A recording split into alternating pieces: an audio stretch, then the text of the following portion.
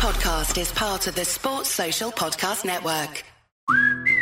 Hardee's signature Frisco Burger and Frisco Breakfast Sandwich are the kind of goodness people drive across town for. Classic favorites on a toasted sourdough bun. Only at Hardee's. Goodness in the making. Participation may vary.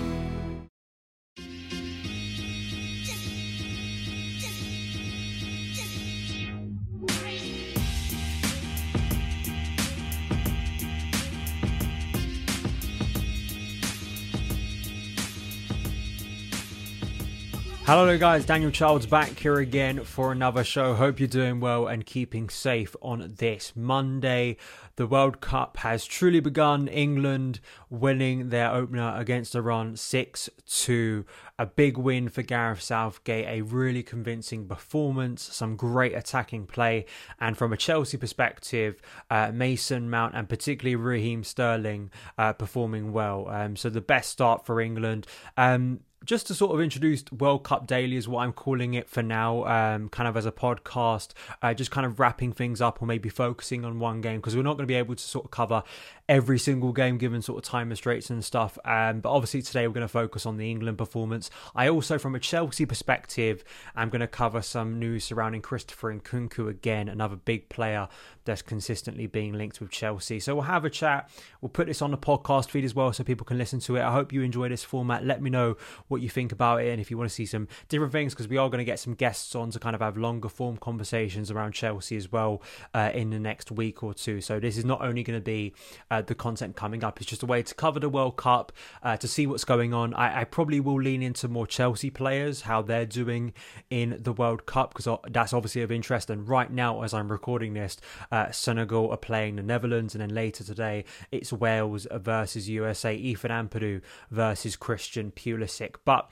if you are listening on the podcast, thank you so much for tuning in. Son of Chelsea is a part of the 90 Min podcast network, so please go over there. If you are watching this on my YouTube channel, it's really easy to find a podcast. If you want to listen to this in audio form, just search Son of Chelsea on all your favourite podcast providers. As I said, already content gone up there reviewing the recent Chelsea game, some of the news, a Q&A, all of that good stuff, and now of course covering the World Cup. And if you're watching on my YouTube channel, please hit that subscribe button if you're new here for the latest Chelsea content during the World Cup, and hit that like button because it helps new people find the channel as well.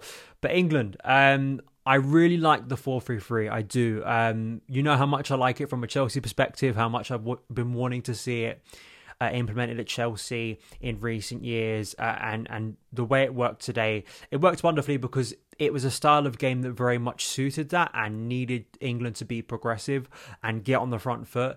I think the way England, it was such a perfect demonstration. You know, you see a lot of times it go wrong against a low block, a team sort of in command in possession, how wrong you can get it if you're too slow on the ball, if you're sloppy in possession, if you waste your chances, if you don't have good movement, if you don't have players progressing beyond the ball at times from central midfield.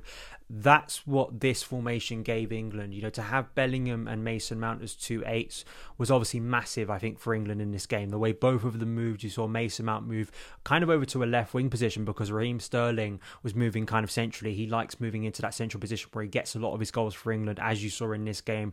And the rotations out wide were just so impressive to me. And that it was in the first 20 minutes, you could tell where England were going to get past the run in this game, and it was a struggle for them to kind of hit the ball forward and get anything to gel really until the second half. And I think for both Mason Mount and for Raheem Sterling, as I say, Chelsea biased hat on here, I think it was a massive indication of hopefully in the second half of the season what Graham Potter could do and what he could do with a certain Declan Rice, because there were reports last night that apparently West Ham were finally willing to listen to offers for Declan Rice next summer. Bellingham's been linked to Chelsea as well. Bellingham scoring that goal, he was mesmerising again. And for that age, to score a goal at the World Cup, the opening goal for England at a World Cup, I think he's just got such a nice blend of attributes about him for a central midfielder. Obviously, earlier in his career, he was very much looking like he was going to play as a striker. So he's got those instincts, and he's got that kind of size and frame, despite being a very young player, to get in the box and impact things. But he just has a very nice, cool, kind of calm nature on the ball, and consistently, the level he's been playing at for Borussia Dortmund, you expect that from him. But I just felt that the way when England were trying to build up from the back, he would very much drop in there and sometimes provide an extra man to kind of help that build up if Iran were trying to press England a little bit more. But then, of course, he has that guile, and he has the anticipation to run into the box, to be brave, and it's great to see him doing that for England at a major tournament. Bukayo Saka, wonderful. And what I like about Saka, the best wide players are the ones that kind of just have no fear and they just go at the opposition. And Saka in the first half was trying that a few times and he was losing out, but as the game progressed, he finally got his rewards for doing so. Brilliant strike, brilliant volley, just a player in confidence, obviously at Arsenal at the moment. And in the second one, nice move from Raheem Sterling, passing the ball quickly to Bukayo Saka, and then Saka just patiently waiting and finishing it. Considering what happened to him at the last major tournament, which, no one, should be blaming him for, such a young player to take a responsibility and take a penalty. But to see him come out here, it's nice to see that a lot of players who have been performing well for their clubs, like Saka, for instance, come into this game with form and just consistently and continue to show their improvement. And I think that it's such a shame we don't have Reece James at this tournament. Again, I know Chelsea bias, but I just think down that right side, I thought Trippier is going to add that experience, and especially from set pieces, I think he's going to be a real threat with Maguire in there too. England have always been a threat at set pieces with Gareth Southgate. That's something I think they've always kind of at a base level been very strong at, which, these are basics, but these are important things at international tournaments. But for England to come out and to see that flair, to see so many different players score, none of them being Harry Kane, which I know maybe will annoy Harry Kane, but that is not a concern because you don't want the burden to be on him consistently. And to see Marcus Rashford come off the bench and score, big for him personally to get back in England, scored. Jack Grealish to score. Callum Wilson was obviously involved in that goal too. Just all round, it was just a really nice afternoon of football watching England. Obviously, it's going to get a lot tougher. USA, Wales, I think they're going to offer very different challenges with better players and are going to, test England defensively, because we did see in that second half a little bit more of that fragility that we have seen from England in recent months. But a lot of people have been asking Gareth Southgate to be more progressive and to go at games a bit more with the talent he has at his disposal. And I don't think you can have too much of a go, and it's going to be very easy to dismiss the opposition today. But if that's the case, as I said on Twitter, you can go back and you deserve the Algeria in 2010. You deserve those performances because to see England go out there and just perform so confidently when there has been a lot of negativity around this tournament for very good reasons. But I think for the nation to wake up today, to feel sort of maybe a little bit of nerves and trepidation before the first game and to go out there and play with such flair and confidence obviously sets us up in the best way possible, and hopefully they can continue it in the next two games, because I think they beat USA on Friday and you are there basically in the knockout stage. So perfect start, and we will see how this evening's game against the USA and Wales goes. I think I'm leaning towards a draw in that game. I just think both teams will kind of cancel each other out, and that would be obviously a positive thing for England going into the final two games of their group. Let's talk a little bit about Chelsea news. The big one today that I did write a piece about was Christopher Nkunku, a report from 10 Sport, I think it is, in France. Just again reiterating how close Chelsea are to securing a deal for Christopher Nkunku, despite this ligament injury that he has suffered that has ruled him out of the World Cup. I asked a lot of you guys on Twitter over the weekend whether Chelsea should still go ahead with this deal. I got sort of mixed responses. I think overall it was still positive that people felt we should still try and sign Christopher Nkunku from Leipzig despite this injury.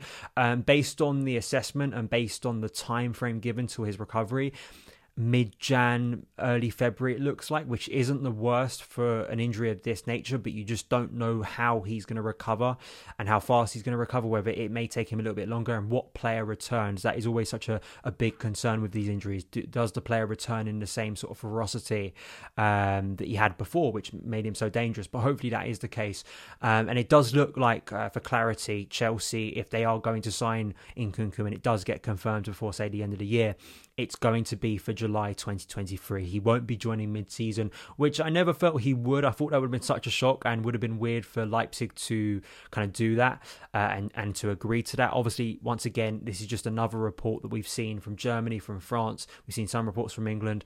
I think there's still maybe a final step to go to get some more concrete reports on this, but it's looking good. I mean, if you're someone that really wants to see Christopher Nkunku sign for Chelsea, you've got to feel confident that at the very least he has signed something or had an agreement with Chelsea that we know since last month.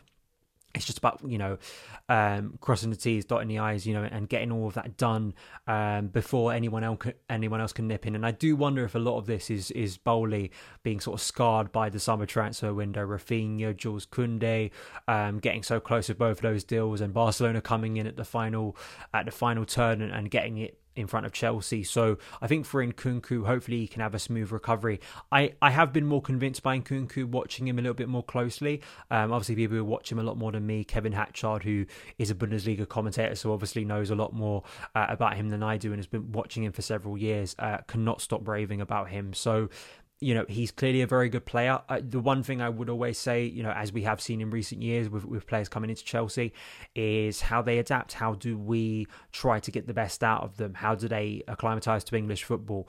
I would say, compared to Timo Werner, which again is the one big comparison I did mention in my last video when someone was asking me about Nkunku, is I do think he has more of a rounded technique. I'd say that was the big thing that let Timo Werner down when he was asked to do slightly different things, and he was up against defenders who weren't just going to give him half a pitch to run into.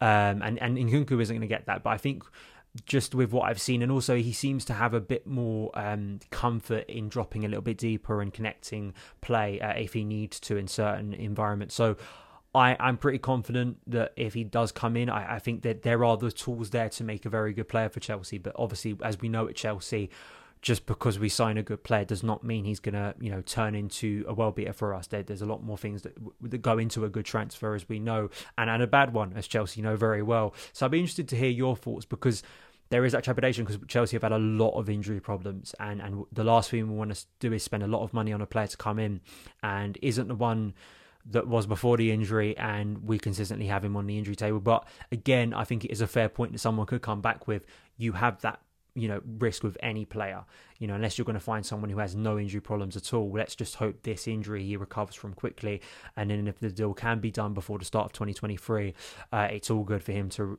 come to Stamford Bridge and hopefully wreck things up in 2023 in a good way for Chelsea's attack. Let me know your thoughts on the World Cup so far. Are you enjoying it? I mean, based on the first two games, I thought Qatar versus Ecuador, it was like watching an FA Cup third round game between like a Premier League team and a League One team. It was bizarre, the mismatching quality, and I think Ecuador kind of put their foot off the gas in the second half to conserve a bit of energy. So in the first two games of this tournament, we have kind of seen two routes in a sense. Of course, England went all the way and scored 6, but I think it's going to be more competitive. The Senegal Netherlands game got some really good players there. I think USA Wales is an interesting game, and then moving on, we've got some real good games for the rest of the week. So I'll be covering it on the channel, trying to get content out on a daily basis, also in audio format if I can as well. So if you're listening on the podcast, please do give us a rate and review, because it really does help out and gets the podcast growing. Surrounding Chelsea content, as I said, going to be continuing to talk about Chelsea and the news that's cropping up around this World Cup, and also some of the players that Chelsea are going to be linked with because of this World Cup, and whether we should go in for them or not. Let me know your thoughts on the video if you are watching. Hit that subscribe button and the notification bell, and I will see you again very soon. All the best. Sports Social Podcast Network.